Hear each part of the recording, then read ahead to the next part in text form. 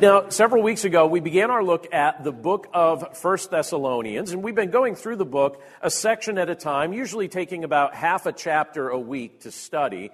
And as we're looking at chapter 4, we're actually taking 3 weeks to study chapter 4. So we started looking at this chapter last week, and right now we're in the middle section of chapter 4, which, if you've probably noticed, is not a very long section. We're only talking several verses. We're in 1 Thessalonians chapter 4, verse 9 down to verse 12. And it's a very short portion of Scripture, but it's an interesting and it's a valuable portion of Scripture that I thought it would be edifying for us as people who are seeking to grow in our faith to take a look at on its own. And in this portion of Scripture, there's a variety of things that I think we'll see during our time together today, but one of the things that I wanted to point out to us was kind of a list of things that are brought up in this brief portion of Scripture, and that's this: 4 aspirations of people that have their life together. That's a list that I see in this portion of Scripture that I wanted to highlight for us today. So if you would, take your Bibles and open up to 1 Thessalonians chapter 4. And like I said, we'll pick up at verse 9. I'm just going to read down to verse 12. 1 Thessalonians 4, starting with verse 9. And this is what it says in this portion of God's Word. Now, concerning brotherly love, you have no need for anyone to write to you, for you yourselves have been taught by God to love one another. For that is indeed what you are doing to all the brothers throughout Macedonia. But we urge you, brothers, to do this more and more, and to aspire to live quietly, and to mind your own affairs, and to work with your hands as we instructed you, so that you may walk properly before outsiders and be dependent on no one. Let's pray. Lord, thank you for your word, and thank you for this portion of Scripture that you've allowed us to be able to spend some time thinking about today and reading today and contemplating. And Lord, we know when we look at a portion of Scripture like this, sometimes, especially when we're looking at something that's on the brief side, it can be very easy for us to just kind of breeze right over this or to skip right over this.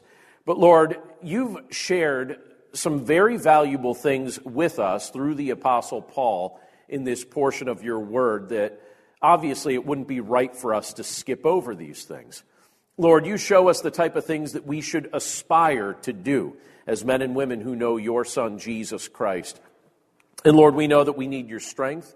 We know that we need your guidance. We know that we need your power to do any of the things that you've called us to do. So we pray that as we look at this portion of your word today, that you'd speak to our minds and speak to our hearts and help us to understand exactly what you want and what you want to see in our lives, and that would be what we would desire to show forth. And so we thank you, Lord, for this portion of your word. Teach it to us now, we pray, by the power of your Holy Spirit. And we pray this all in Jesus' name. Amen. Anyone here consider themselves an avid reader? An avid reader. Someone that's like you've always got a book going. All right, I see some nods, I see some hands. All right, I'm in that category. I've always got a book going, always got multiple books going. Some people really enjoy fiction.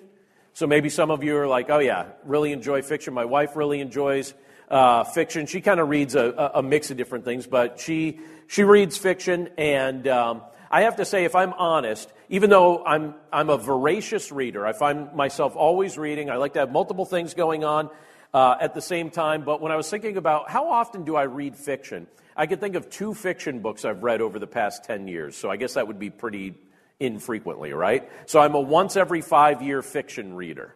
And somehow, something in my head says, hey, your fiction quota is low. You need to re-up. It's been half a decade, right?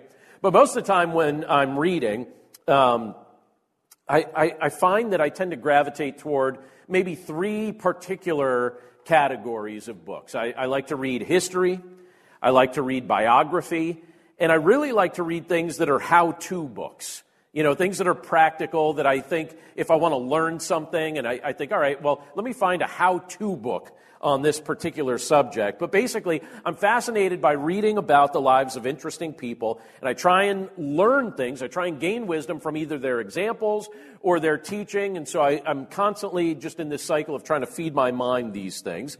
And recently, I started reading three books pretty much at the same time. I read books like I change TV channels, right? If I get bored with one, I move on to another one, and I kind of do it at the same time. And I picked up three books essentially in the same week, and I didn't wait till I finished one before I started reading the other. I just started reading the three of them at the same time, just at different times during the day. This will be the book I read in the morning. This will be the book that I read at dinner time. This will be the book I read before I go to bed. And I just kind of was feeding my mind these things, and I noticed some interesting things about the three books I was reading. One book was written by a seasoned pastor who had been in ministry for a very long time at this point, and through his many decades of ministry, he decided to write certain things down, and he had counsel for those who were coming after him. And I thought, boy, this is exactly the type of thing I like reading. So I'm reading this pastor's counsel, I'm reading his advice, I'm reading his encouragement. I thought, all right, that's extremely helpful. The second book was chronicling someone who basically started a home-based business. They started their own business. He's actually a photographer. I don't have any interest in becoming a photographer. I appreciate those that are good at that. I don't know if that's something I would necessarily be good at, but I was more interested in just reading about his life story and the process of where he was and what it took for him to establish this business and what it was like for him to grow it and what things are like for his family now and all that. So I was just reading his story. And then the third book that I was reading about was written by somebody that, if I had to guess, he's probably maybe a couple years younger than my dad. And it was basically a book on stewardship principles. And he was talking about some of the lessons he's learned, particularly over the past 4 decades, related to personal stewardship and things of that nature. And so I was reading all three of these things. I'm still actually not finished with any of them. I'm like close to one of them. But I was reading each of these things all at the same time, still reading these things at the same time, and I'm just finding it interesting how they're all holding my attention, because each of the authors are doing a very good job of giving me a very transparent glimpse into their day-to-day life and into their day-to-day experience and into some of the things that they got right and some of the things that they feel that they got wrong. And I like to read books like that because what I feel like it's doing for me is that it's giving me an edge. And what I mean by that is this: it's allowing me to glean from somebody else's wisdom. So one of the things that I've been praying very regularly for in regard to my walk with the Lord, ever since I became serious about my faith in Him, is that He would grant me wisdom. Do you pray for wisdom from the Lord? I know some of you also do that. We ask the Lord, please give me wisdom. I don't need to know every last detail of what comes up ahead. I don't need to know every last detail about today. I'm just asking that you would give me wisdom as I approach whatever comes my way. And He's shown me that there is a lot of wisdom that can be gained from observing lives that are lived well. When you observe a life that's lived well, you can gain a lot of wisdom. So you could observe it certainly through someone's story as they tell it through a book. You could learn from the type of things that people demonstrate right in front of you because of your personal relationships with them. I find that in life it's wise for me to learn from my own mistakes, but I would even say that it's probably extra wise, maybe a little bit wiser, to also be learning from the mistakes of others so I don't have to actually experience the pain that it learns or that it requires to learn some of those lessons. I could watch what somebody else has gone through or learn what they've gone through and adopt that into my own life without actually having to experience the pain. I could save myself from needless pain. I can grow in wisdom from the experience of others, not just my own experience. Now, keep that all in the back of your mind as we approach this scripture. Because from time to time, the Lord will allow us to meet or observe people who really seem to have their act together. He allows us to meet people, He allows us to observe people that really seem like they have their act together. The best examples tend to follow a pattern that demonstrates the fact that Jesus is on the forefront of their minds, that Jesus is on the forefront of their lives. And this also seems to be the general way in which their faith in Christ is lived out. With Christ on the forefront of their minds, they make all sorts of decisions. And when you look at the scripture that we just read together from 1 Thessalonians chapter 4, that's the type of thing that I see Paul describing in these verses. Now, it's just a small section. But here he's talking about this idea of things that those who have their life together, things that they're incorporating into their lives, into their walk with Jesus Christ, these aspirations. And again, as I mentioned before, I see at least four, depending on how you carve up these verses, I see at least four aspirations here of people who have their life together that I think are useful for us as we seek to walk with Christ in the midst of our day-to-day lives. And one of the things that you could see right in the start of this section is that those who have their act together, those who are walking by faith in Jesus Christ, learn to love others deeply. Now, what does Paul mean when he's describing this kind of love? Look again at verses 9 and 10. He says this, "Now concerning brotherly love, you have no need for anyone to write to you, for you yourselves have been taught by God to love one another. For that indeed is what you are doing to all the brothers throughout Macedonia. But we urge you, brothers, to do this more and more." So one of the most obvious aspirations that the Lord tends to place upon the hearts of growing Christians is to learn to love as they have been loved. So if you've come to know Christ, that means that you've, at this point, observed, you've contemplated, you've experienced the depth of His love for you. You know, you've seen this firsthand. You know about this. You've experienced this. You've seen how His love works in all kinds of contexts, in all kinds of situations. You've reflected on the depth of Christ's selfless sacrifice on your behalf. And so as recipients of the love of Christ, it becomes our aspiration to demonstrate that love to those that He places in our lives. It's the natural outpouring of what Christ pours in. So He pours in, fills us up, and gives us opportunity to pour that right back out. And it becomes very apparent from Paul's words here to the Thessalonians that this was an area that they were excelling in. They were doing rather well with this. They were excelling in this area. In fact, even though he addressed this topic here in this letter, as he's writing these things to them, he actually says here, look, basically he's saying, you don't need anyone to write to you about this because it's clear that God is teaching you to do this through the indwelling presence of His Holy Spirit. He's teaching you what it looks like to love. So you don't really need me to write to you about this.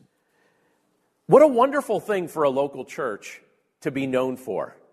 That church was known for being loving toward one another. That's the reputation that they had developed. When people talked about them, They talked about, what a loving church. I remember talking to one of my friends growing up, and I was about to visit his church. I was probably about 15 at the time, and I was about to visit his church on a Sunday morning. And I said, "Hey, what's your church like?" And I was describing what my home church was like, and this is what he said to me. I kid you not. Now, this is a little inside baseball language that sometimes Christians will use, but this is what he said. I said, "So what's your church like?" And he said, "If I had to describe my church, I'd say it's kind of like a Corinthian church." And I was like, a Corinthian church? Now, I didn't know what he meant really at the time, but what he meant was this. Well, there's a lot of infighting, hidden sin, a lot of conflict, and we really need somebody to come in and lay the hammer down. That's literally what he was getting at. And when I got there, he wasn't kidding. I thought, oh yeah, it's amazing that this church even exists as a local ministry. It truly was a Corinthian church. And they would just fight and fight and fight and fight. And I thought, why does anyone come back? Why are they even part of this? If it's just like one fight after another. But that apparently is not what was the case for the church at Thessalonica. They were a Thessalonian church, right? They were a loving church.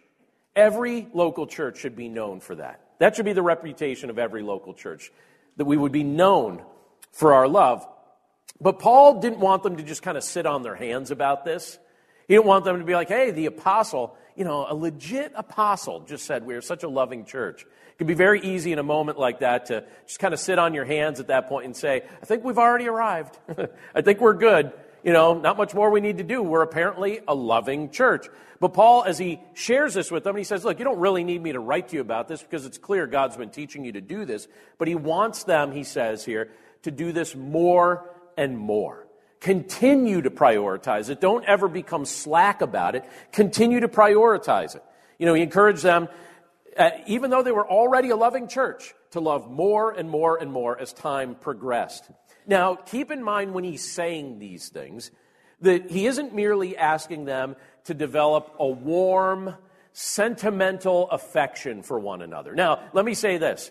As we're gathered together here for worship, if you have a warm, sentimental affection for your brothers and sisters in Christ, there's nothing wrong with that.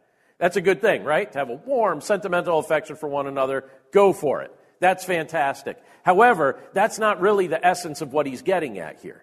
When he's encouraging them to be people who love more and more and more, the kind of love that he's speaking of here involved sacrificially serving one another. That's what he's talking about. To sacrificially serve one another as you have been sacrificially served by Jesus Christ. To place the needs of other people above your own needs. Not to just love in word, but to see if there's a way you can love in deed. And so he was encouraging the church to show that kind of love. So if we value wisdom, if we value spiritual maturity, if we value growth, this is something we'll aspire to make a dominant characteristic of our lives. This is the type of thing that we'll value. As the Holy Spirit empowers us to love, we will learn to love deeply. We will learn to love generously. This is something that the church at Thessalonica was doing, and it was something that they aspired to do more and more as the Apostle Paul encouraged them to do. So that's one aspiration of someone that has their life together. That's one aspiration of someone who's truly committed to their walk with Christ. But there's some other things that he brings up here that I want to focus on this morning as well. And that's this, and this is kind of interesting what he says here, because, as I've mentioned in some of the other weeks as we've been studying this book, Paul spoke with a lot of familiarity to the church at Thessalonica. And there's certain things you can say to people when you know that there's a lot of mutual love, and you can just kind of speak with familiarity, and you know that it's not going to damage the relationship if you decide to be a little bit extra honest with them. So he chooses to do that for their own benefit. But basically in verse 11, he basically tells them, live quietly and mind your own business. Live quietly and mind your own business. Do you ever say to somebody, hey, mind your own business? And were they like, thank you for saying that to me. You are so kind. Could you also write that to me in a letter? Thank you for telling me to mind my own business. But is that not what he's saying? Live quietly, mind your own business. Look at how he phrases it. We'll revisit verse 11 several times here, but let me just read that verse. It says, and to aspire to live quietly, and to mind your own affairs, and to work with your hands as we instructed you. Now that second part we'll get to in a few minutes. But he says, aspire to live quietly and to mind your own affairs. So live quietly, mind your own business. So I find Paul's additional instructions here very interesting. As we look at what he's saying here, he's basically telling the church to keep their nose where it belonged. Keep your nose where it belongs. Now, I don't know all the details of what he was thinking about when he wrote this, but I would suspect there was probably something specific in the church that he was aware of that prompted him to actually phrase this that way. Meaning there was probably something, or maybe several somethings in the church that were taking place that were starting to rise to the level of concern to him, where he thought, I think I need to say this. I think I need to encourage these believers. They're loving, but I also need to remind them, hey, live quietly, mind your own business. Live quietly, mind your own affairs. There was probably something triggering that. In fact, by the way, that's something we all struggle to do, is it not? To live quietly, to mind your own business. Does anyone get through life doing that perfectly? I have not succeeded in getting through life doing that perfectly. And I can also confirm to you that many of the people in my life have not succeeded in getting through life doing that perfectly. I remember, this was a couple years after I first became a pastor. I became a pastor at age 21, which I know is on the very young side to start serving full-time in pastoral ministry, but the way my life worked out and the doors that the Lord opened up, that's when I began. And so full-time serving at age 21, fresh out of college, and started serving in pastoral ministry. And I remember particularly during those early years of ministry, anytime an older pastor showed me any interest or wanted to invest any time in me. I was all about it. I really just wanted to spend time with guys that were more seasoned than me. And I was so honored when at one point there was this small group of guys, mostly pastors, church leaders, that got together regularly for lunch, and they invited me. And I thought, wow, they invited me. So I guess I'm a real pastor now, They invited me. We used to go to a few different places, and I loved those lunches. I loved it. I loved when we would get together. I loved having the opportunity to just sit around. And a lot of time, I wouldn't say a whole lot. I would just sit there, and I would just listen and take it all in and take it all in. And it really got off to a good start. And then somewhere along the way, something changed.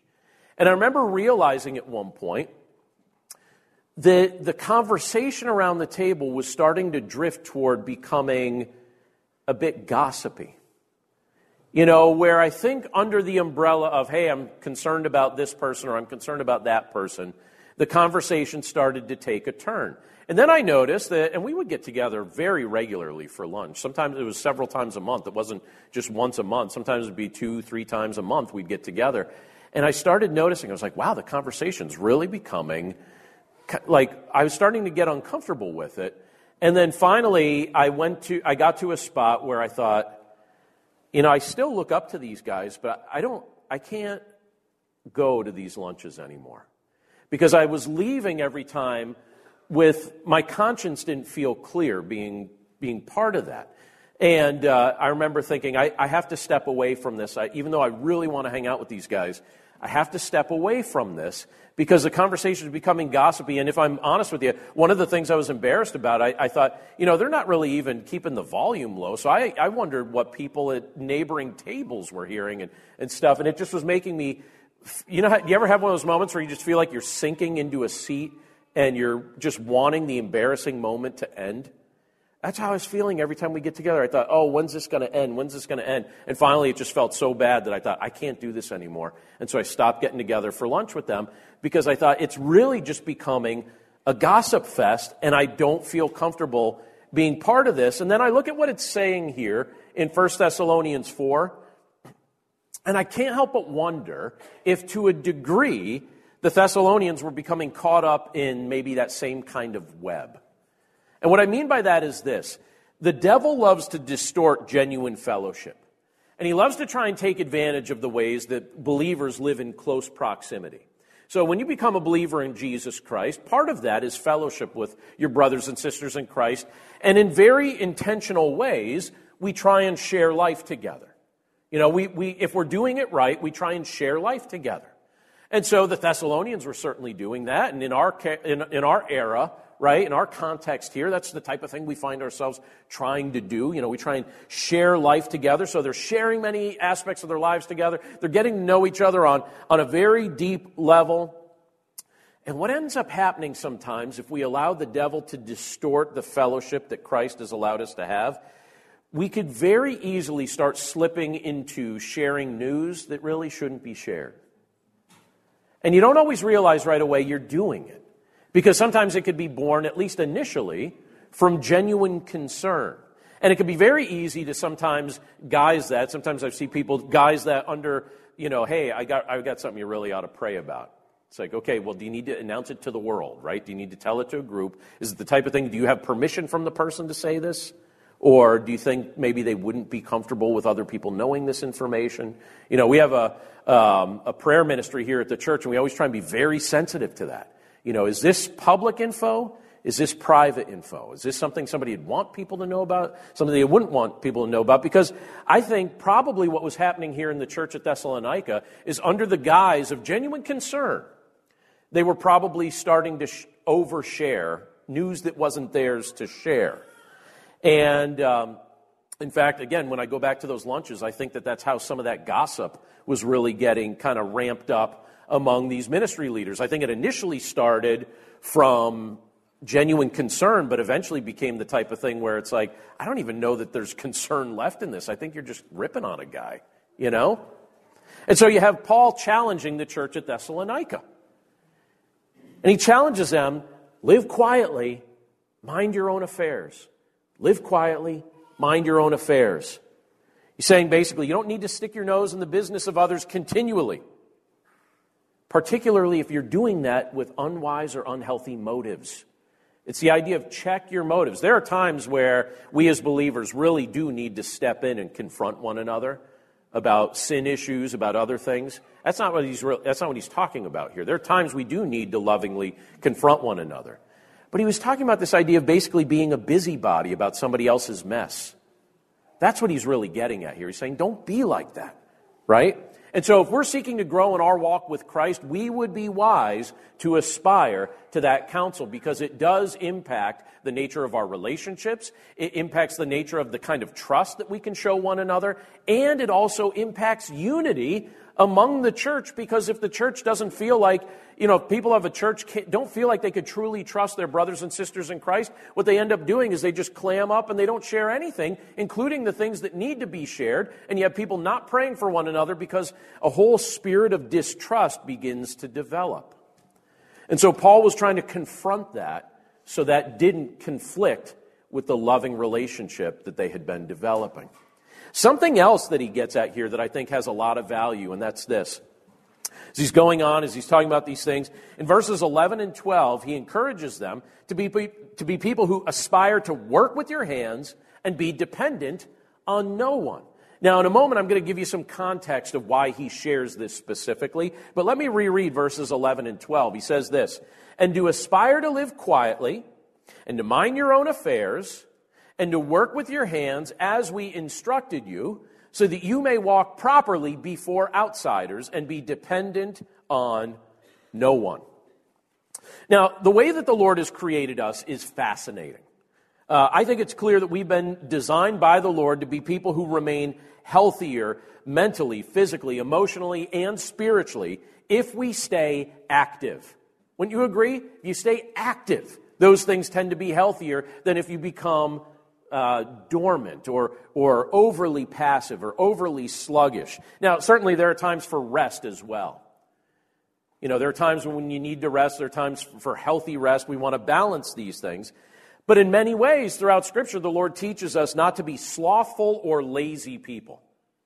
Not to be slothful, not to be lazy. Let me show you a couple verses that emphasize this. In Proverbs 21:25, it says this, "The desire of the sluggard kills him, for his hands refuse to labor." Why would it say that in Proverbs? What does it mean? The desire of the sluggard kills him. Why did it kill him? His hands refuse to labor. Well, think of that statement in the midst of an agrarian society. What happens? You choose not to labor unless you have somebody that's willing to constantly make up for that for you. Eventually people get sick of it, and what happens? You starve. Right? So you have, in Proverbs 21, the desire of the sluggard kills him, for his hands refuse to labor. How about this? I love what it says in Ephesians 4:28. It says, "Let the thief no longer steal, but rather let him labor, doing honest work with his own hands, so that he may have something to share with anyone in need." So that's a portion of Scripture being shared with believers in Jesus Christ who are seeking to grow in their walk with Christ. And you have a contrast here as the Apostle Paul in Ephesians 4 shares about these things. And he says, listen, let's compare your old life with your new life in Christ. In your old life, before you knew Christ, some of you were thieves. And as thieves, what did you do? You stole. Right? You stole. That's what thieves do. Thieves steal. He's saying, let the thief no longer steal. As a believer in Jesus Christ, you have a new mind, you have a new heart. Don't steal anymore from anyone in any context, whether something big or whether something small. Let the thief no longer steal. He says, rather, this is what it looks like when someone's mind and heart have been transformed by Jesus Christ. You labor. You do honest work at whatever the Lord gives you to do. Not so that you're taking dishonestly from others, but so that you would have an abundance that you could share with others. It's a completely different mindset. One mindset seeks to steal, the other mindset seeks to share. And again, you could tie that right back to what Christ has done for us. Christ didn't come to this earth to get anything from us. I can assure you, there is nothing that you had and nothing that I had that Jesus needed. If he can speak creation into existence, and spoke my life into existence and fashioned me and did all the things that he has done and sustains this universe by his powerful word, I can assure you he needs nothing from me. There's nothing he needs from me. He didn't come to this earth to get anything from me, and he didn't come to this earth to get anything from you. Sometimes, and I've shared this before, sometimes I hear people say, he just needed more love. Came to this earth because he needed more love. That sounds adorable, doesn't it? He just needed more love. Well, guess what? He's the perfection of love, and he's lived in perfect community with the Father and with the Holy Spirit for all eternity. He didn't need you to give something. And when he came to this earth, he came to people who were set as his enemies. We didn't pat him on the back. We didn't welcome him. We despised him and nailed him to a cross. He didn't come to this earth to get anything from you. He did come to this earth to bless you, to give to you. And that's the mindset you see the Apostle Paul encouraging the church at Ephesus to start to adopt. Don't be a thief. Work with your hands. Labor honestly. And share what the Lord blesses you with. Share because you've been shared with. Now, Paul wasn't somebody that was talking out of turn here, because when you look at Paul's history, he was a man who he worked with his hands. Even when he was ministering among the people of Thessalonica, he made and he sold tents. And he did that so he wouldn't be a burden to them. Now, there were other churches that supported Paul's ministry, but much of what he did was also funded by his own diligent entrepreneurial efforts as he was making and selling tents, and so that's what he would do. And you would think that that would be an example that the people of Thessalonica would have remembered, but when you look at Paul's comments here in this letter, as well as what he shares with them in his second letter, because he really starts to lay it on the line when you get into 2 Thessalonians, and we'll get into that in a few weeks. But it appears that some of these believers in Thessalonica, even though they were loving, they had also become lazy. They'd become slothful. Some of them had actually given up on working. They had stopped. And the more that became apparent to the Apostle Paul, the more it troubled him. And so he decided, listen, I love you guys enough to just tell you, this has to end. So why were they doing that? Why would this loving church all of a sudden drift towards sloth? Doesn't it seem not logical in a sense? It seems kind of funny that that would be what they would do. Why were some, and basically what was happening, by the way, was some of the people were trying to just live off the charity and the generosity of some of the wealthier Christians that were in the midst of their city church there. And so you have these wealthier Christians that apparently had been showing financial kindness to some of these others and supporting their slothfulness, at least temporarily. But why was this happening? Why were some of these people trying to live off that charity instead of working? It appears, when you look at 1 Thessalonians and 2 Thessalonians and see some of the things that are shared in that context, it appears that some of this activity might have actually been connected to their perspective toward Christ's return. And what I mean by that is this: because they knew that Jesus could return at any time, they reasoned that there wasn't much point now in working. So you come back at any time. What's the point of building? What's the point of saving? What's the point of investing if Jesus might return in a day or two? What's the point? Let's just hang out. It's sunny today. Just go outside and just enjoy the sun. What are you doing tomorrow? Same thing. How about the next day? My routine. That's kind of what had become their thing. Instead of working, they were just kind of lounging around. Now, here's the thing. I believe Jesus could come back at any time. Any time. It could be this afternoon. It could be tomorrow. It could be next week. I believe he could come back at any time. But I also agree with the statement that I heard some years ago. I don't really know who to attribute this to, and I'm not even 100% certain that I'm quoting it 100% exactly how it was originally said. But someone once said this, and I'm probably about 90% on with what I heard. But they said this. They said, live as if Jesus might return today, but work as if he isn't coming back for another 100 years. So they said, live as if Jesus might be coming back today, but work as if he might not be coming back for another 100 years. And I heard that statement, I thought to myself, you know what? Maybe there could be better ways that statement is phrased, but the essence of that, I think, has value.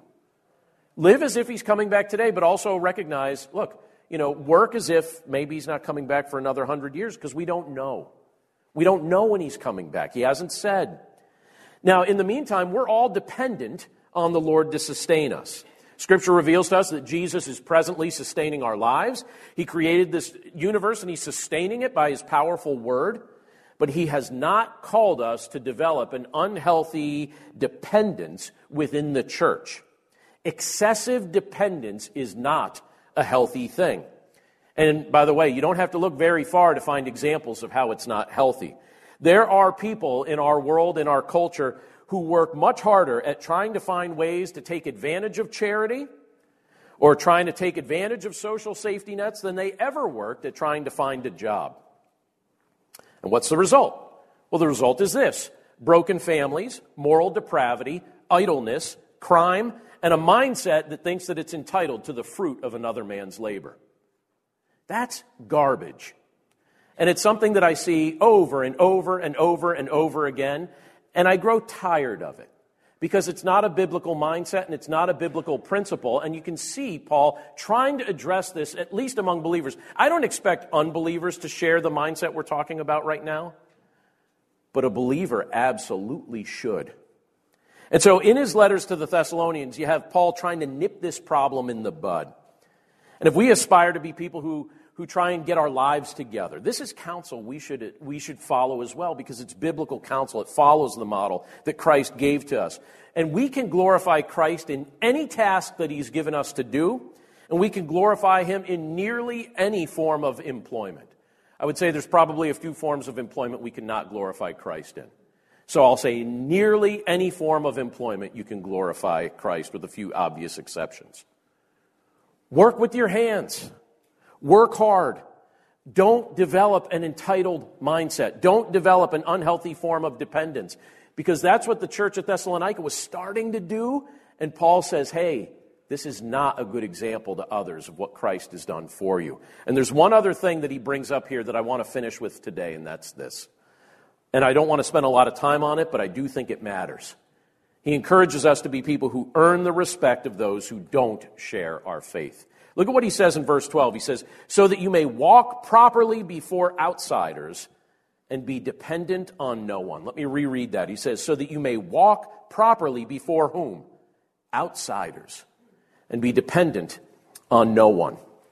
Had a conversation with my daughter recently about Billy Graham. And we were talking about Billy Graham. We were talking about the fact that over the past century, he is one of the most well-known Christians worldwide. Now, I imagine it's certainly the case, and not everyone agreed with the gospel messages. He would preach the gospel. Not everyone agreed with his perspective toward the Lord, or his perspective toward Scripture, his perspective toward the gospel. But most people, including many, many world leaders, seem to respect him as a man. I think that's kind of fascinating. It was interesting the doors that the Lord opened up for Billy Graham in the midst of that kind of mutual respect. I don't know if you ever heard this story, but when Graham was a young man, I don't know exactly how old he was, but this was I could do math, but I'm not going to do it in front of you here, because I know it was in 1949 that this took place. And I believe he died 2 years ago yesterday. So I think he was either 99 or 100 years old. He was right around in there, so someone could do the math later. But I think he was in his early 30s, I guess. It's 1949, and he had set up this crusade, this revival in the city of Los Angeles. And he's there in Los Angeles. He's about to do this. And at the time, in the late 40s, one of the most prominent people in media, one of the most prominent newspaper owners, was a man named William Randolph Hearst. Have you ever heard that name, William Randolph Hearst? And he did something, and nobody knows why he did this. But he sent a note. It was just a 2-word note to the journalists that worked for him. And it said just 2 words.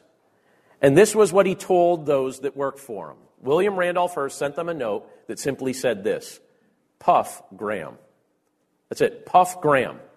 I look at that, it's like, Puff Graham. What does that mean, Puff Graham? Well, if you're going to puff someone, you're going to talk them up, right? You're going to talk them up. And so his point was, it was without saying so many words, he said, Puff Graham. That was the cue to his reporters: cover this crusade, write about it, put it on the front page, talk about it at length, have lots of pieces about it. Nobody knows why William Randolph Hearst did this, because he and Billy Graham didn't know each other. There was no obvious reason why he did this, but he said, Puff Graham. And so the journalists started doing that. And all of a sudden, Billy Graham's notoriety was launched, and people knew him all over the place. They even said that several, and I don't know which celebrities this was, I'd have to look this up, but several prominent celebrities of the late 40s came to the crusade and came to faith in Jesus Christ at the crusade, and then we're talking about that. And the crusade had to get extended, and it was going on and on and on. And again, William Randolph Hearst, I don't know what his spiritual condition was, but he wasn't somebody that knew Billy Graham or anything like that, but he just said to his journalist, Puff Graham. And so I look at that and I think, okay, clearly, somehow, by the Lord's grace, Graham had earned the respect of Hearst. And Hearst felt led to tell his journalists to do that. I believe the Lord was orchestrating all sorts of details in the midst of that. And then what do you have Billy Graham doing? Well, for many decades, you have Graham enjoying a long, scandal-free ministry. A long, scandal-free ministry. And what you have is the respect that he earned from those outside the body of Christ opened up doors and allowed him to preach in all sorts of places in front of many people who came to faith in Jesus Christ during the course of Billy Graham's ministry. And that was the kind of testimony that the Apostle Paul wanted the Thessalonians to have. But he was afraid if they drifted toward gossip and laziness, that they would end up doing a disservice to the gospel in the midst of their city. If you're going to drift toward gossip, if you're going to drift toward laziness, you're going to rob yourself of the opportunity for people to even give a care about your love for each other. And in fact, your love for each other is going to end up turning into bitterness, and you're going to have all sorts of just a terrible reputation among the people of the community that you're trying to reach with the gospel. And so that's why Paul's challenging them with these things and encouraging them to be wise about how they walked in the midst of those who didn't know the faith, because they were living testimonies of what it looked like to have a life changed by Jesus Christ. So let me say this as we finish up this morning. What kind of testimony do we have? So for you and I living in our era, what kind of testimony do we have? Meaning, would someone who doesn't share our faith, would that person say, those people really have their lives together? Would they say that in observing Christ's people, Christ's church? Would they say, you know what, those people really have their lives together? As men and women who trust in Jesus Christ, as men and women who are empowered by the Holy Spirit, let's aspire to give this world the best glimpse of Christ we possibly can. Let's make sure that they see Christ in our love, in our lifestyle, and in the labor of our hands. Let's pray. Lord, thank you so much for the privilege that it is to be able to look at this portion of your word today. And Lord, we're grateful for the fact that you inspired the Apostle Paul to write these things down and to encourage the church to understand these things and to grow in their application of these things. And Lord, even though we live in a different generation, people are people. We all tend to do the same things. We all have the same type of things that we gravitate toward. So Lord, thank you for the good counsel we're given here. Thank you for the help and the assistance that you give to us through your word.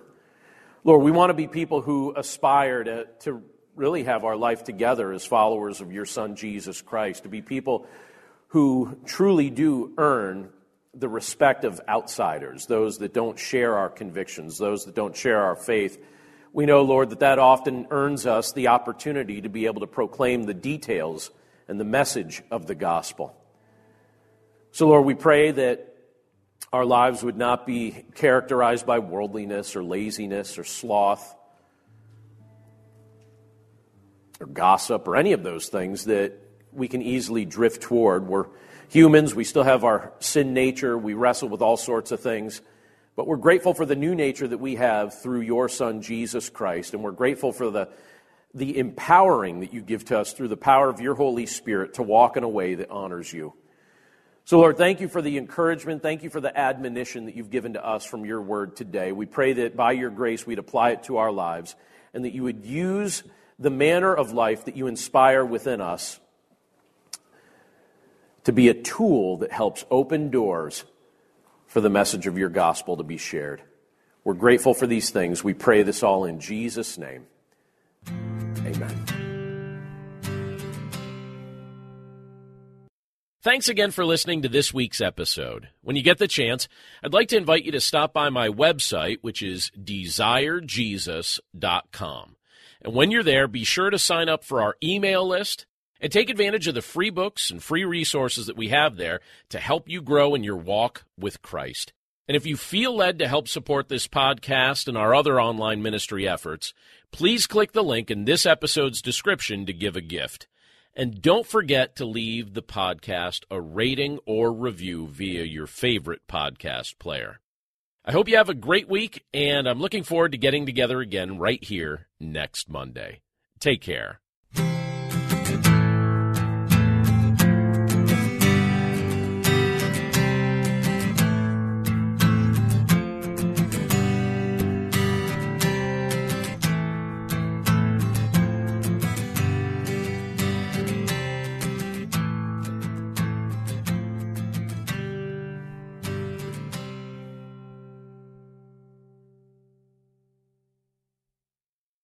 Hey there, it's Nicole Eunice from the How to Study the Bible podcast, and I'd love to invite you to join us as we weekly discover a passage of God's Word together. From beginning to end, from principles to practicals, we are here to make sure that God's Word is powerful and relevant to your life. If that sounds like something you're looking for, I would love to invite you to subscribe. You can go to lifeaudio.com and search How to Study the Bible, and we'll see you there.